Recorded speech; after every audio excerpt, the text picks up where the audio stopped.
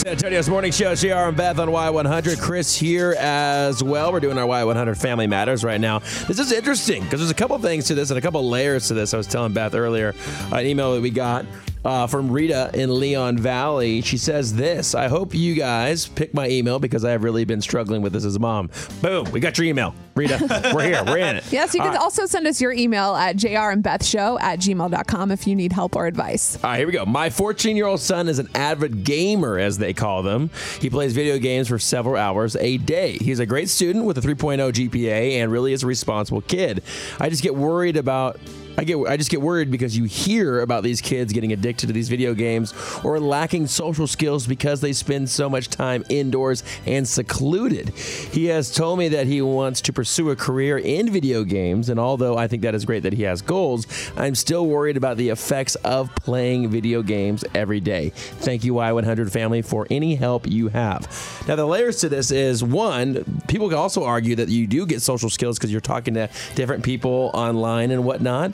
But on the other side, there's actually lawsuits towards certain companies like Fortnite. Okay. For making their games addictive. And lawyers are claiming that they studied the brain. I'm being dead serious. Studied the brain to say what things are triggered most and what makes it addictive, and did research before putting it out there. And when they do updates and whatnot, have made it more addictive. Now, a lot of people say, whatever, you need to monitor that as a parent or whatever. But, I mean, if you think about psychological things, you can be influenced by certain things subconsciously. Sure. But to what you're saying, she is the parent, so she does have to remember that she makes the rules. She can absolutely put limits on her son's video game time, whether it's a certain amount a day or just a rule that he can't play until his homework is done or chores are done. And if she's really concerned that he is just playing video games all the time or that he wants to do this for the future, if she doesn't like that, she can also try getting him involved in other activities or sports or sending him outside to play with his friends. I mean, there's a lot of options here. Like my nephew, he's not really into sports, but you could have, it's all about balance, right? Well, but like band or reading a book. Your nephew's smart. He does like science projects and wins. Right. Yeah. I know he does. A lot smarter than his uncle. What if she were to actually just get involved, though? Like, let's flip this for a second and turn it backwards. What if she was actually to say, what if we tell her, hey, get involved. Why don't you actually sit there and play with him and see if he's any good, see if he can make it. You know what I mean? And learn about it.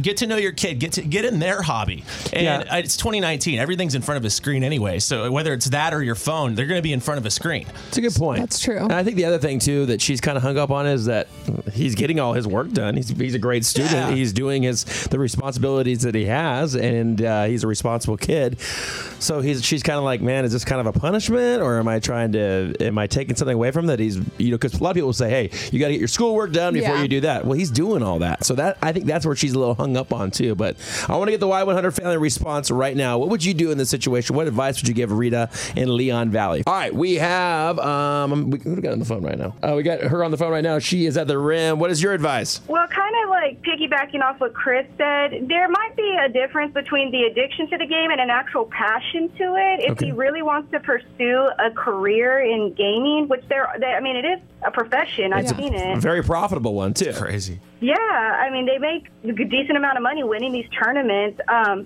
kind of agree with Chris, hey, take a look see how good he is. If he's really good at it, if he really thoroughly enjoys it, and it is a passion. Support it. Yeah. And he is getting the good grades. Right. So See how he reacts to it, see if he freaks out. If he had really bad failing grades and was a disrespectful kind of kid, I would, okay, there's a difference, Snatch that thing up. Yeah. No more games. All right, Andrea, thanks for calling. Have a great day.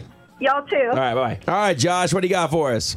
I got two takes on it. The first take on it, he's doing everything he needs to do, so maybe just limit his time a little bit. Okay. Instead of giving him unlimited time, just maybe cut it down to like an hour or two a day. Sure. Okay. All right. The other take is on it, if he wants a passion in it, let him pursue it, and he wants a career in it, let him pursue it, because there's a guy named Twitch who makes $500,000 a month playing a video game. I know. Yes. Yeah. So his parents told him he was never going to come anything, and he makes more money than they do now. Right. Is that the guy that's on YouTube? There's a market. Yeah. There's a market in this. It's insane. They say that people playing video games will make more than pro athletes in like 5 years. Insane. So, all right, Josh, thanks for calling, man. Have a great day. No problem. Bye-bye. Hi, Denise. What do you think? I think she should not worry about it. Okay. I'm a mom and a teacher of teenagers, and that is their social status. Okay. It's just what they do. Yes, as a mom, I also, I monitor everything that my kids do. My 12-year-old is in football, so he's active in sports and everything else. He comes home, he does his homework, and then he decompresses with getting online and playing with his friends, football and whatever else they play on those machines. I don't know. I thought you just said you monitor what your kids do. I watch what they do. And I there know. are sometimes even when, their dad, because we are divorced, will get online during his days off. Yeah. And they'll play together as well. Oh, that's Right. cool. That's great. And then you're I not wouldn't sitting in worry traffic about driving it. across town for all of his friends. Yeah, I would not worry about it at all. It is the way it is these days. And Right. that's the way they socialize. Right.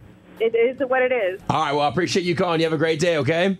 You too. Thank you. Bye-bye. What video games did you play growing up? All the Marios, like Mario Yes. Kart. I had Yoshi, Right. Donkey Kong. Yeah, exactly. What about you, Chris? It was Mario. It was Mario. the Super Mario 3 where you had the tail and you can like bounce Right. and fly and stuff. That was cool. I was Paperboy. Yeah. Remember Oh, Paperboy? so breaking windows on good. Paperboy. That was my jam That right there. I was kicked it in the fun. mailbox. Loved it.